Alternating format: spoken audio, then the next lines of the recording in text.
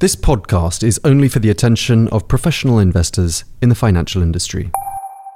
Outer Blue by Amundi.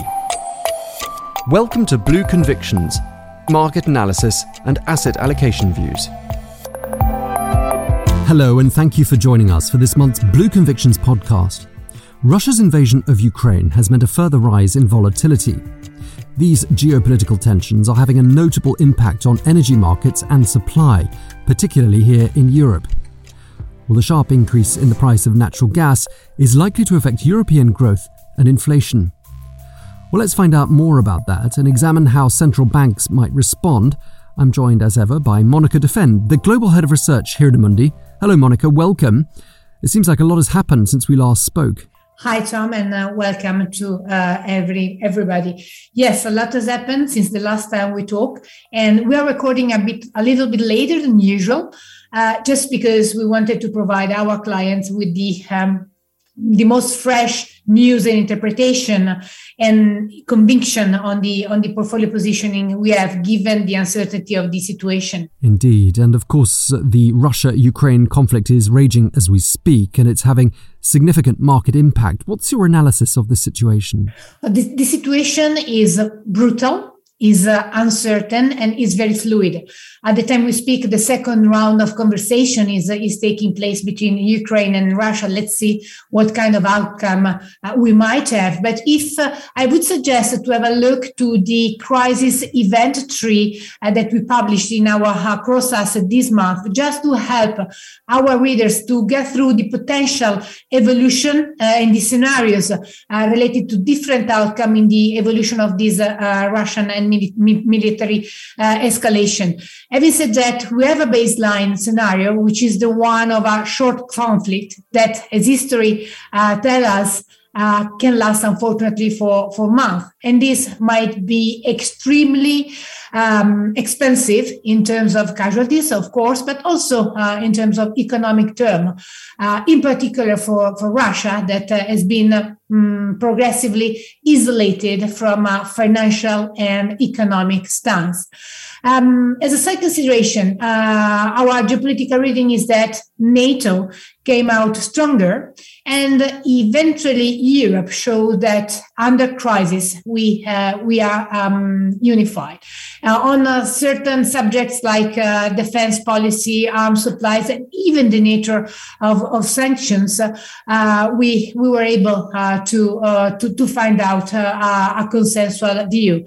One last consideration, we think that China might be the game changer and will have a pivotal role, eventually penciling the new international geopolitical order. So is this conflict likely to impact Eurozone growth, Monica? And how might the ECB respond? And what about other central banks? Indeed, this military escalation is going to be rather painful for the Eurozone because of our energy dependence, because of our geographic proximity. And if we think the fragility initial condition we are starting from, the increase in gas prices actually is diluting the power of the Next Generation Fund money. So I would say that the ECB is in a more challenging context than the Fed, because we can easily see inflation to get to 6% along 2022. So again, the ECB will have to fight inflation. This is likely to be channeled through yield control, the short term end of the curve, with the hiking rates in the late part of the year. But it is important for the long term of the curve to remain well anchored, not to impair the debt sustainability of sovereign. So if you want, the ECB has definitely less space of maneuver when compared to the Fed. Jay Powell has been reaffirming the normalization of the balance sheet, which is going to have a key impact on the market, on valuation in particular. And we were surprised by the market reaction that was positive.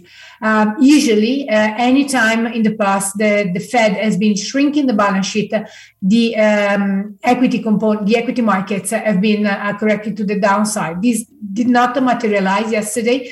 However, we think that the Fed will have to move on a light tightening and shrinking the balance sheet in the second quarter of this year. So in this context, Monica, have you modified your asset allocation? Yes, we did, with some key targets in mind, protect our portfolios. This is why we've been putting hedges in place.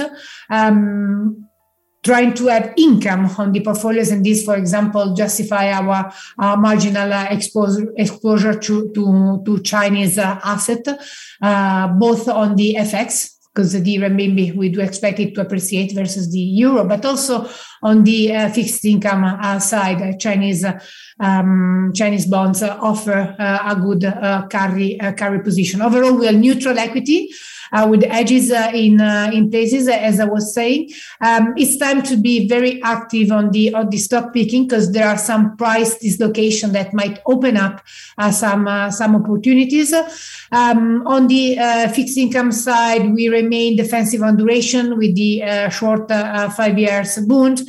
But we really suggest to be very active in managing the duration position because of the volatility in the fixed income market, and obviously safe haven, including the US treasuries.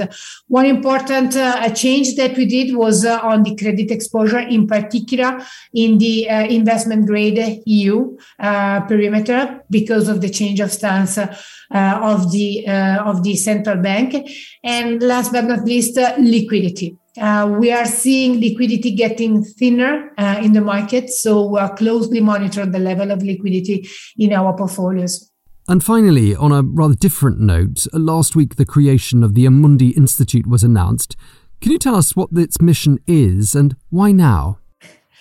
Well, it has been really a tough start for us on the Amundi Institute. The idea was to get closer to our clients, empowering our advisory expertise with a distinctive feature, which is in my personal DNA, which is the integration with the investment platform. So if you want, we continue to emphasize the role of the research capabilities at Amundi in bridging between the investment platforms on one side that remain at the core of our target, and the final clients, porting our capabilities through the advisory. Well, that's all we've got time for. Monica Defend, the Global Head of Research here at Amundi, thank you very much indeed. Thank you, Tom, and talk to you soon. And thanks to you as well for listening. We hope to have you with us again very soon for another Blue Convictions podcast.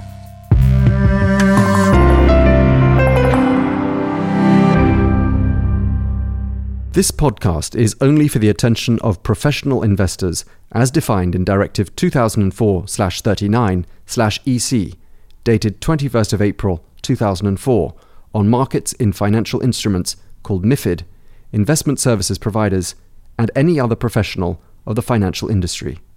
Views are subject to change and should not be relied upon as investment advice on behalf of Amundi.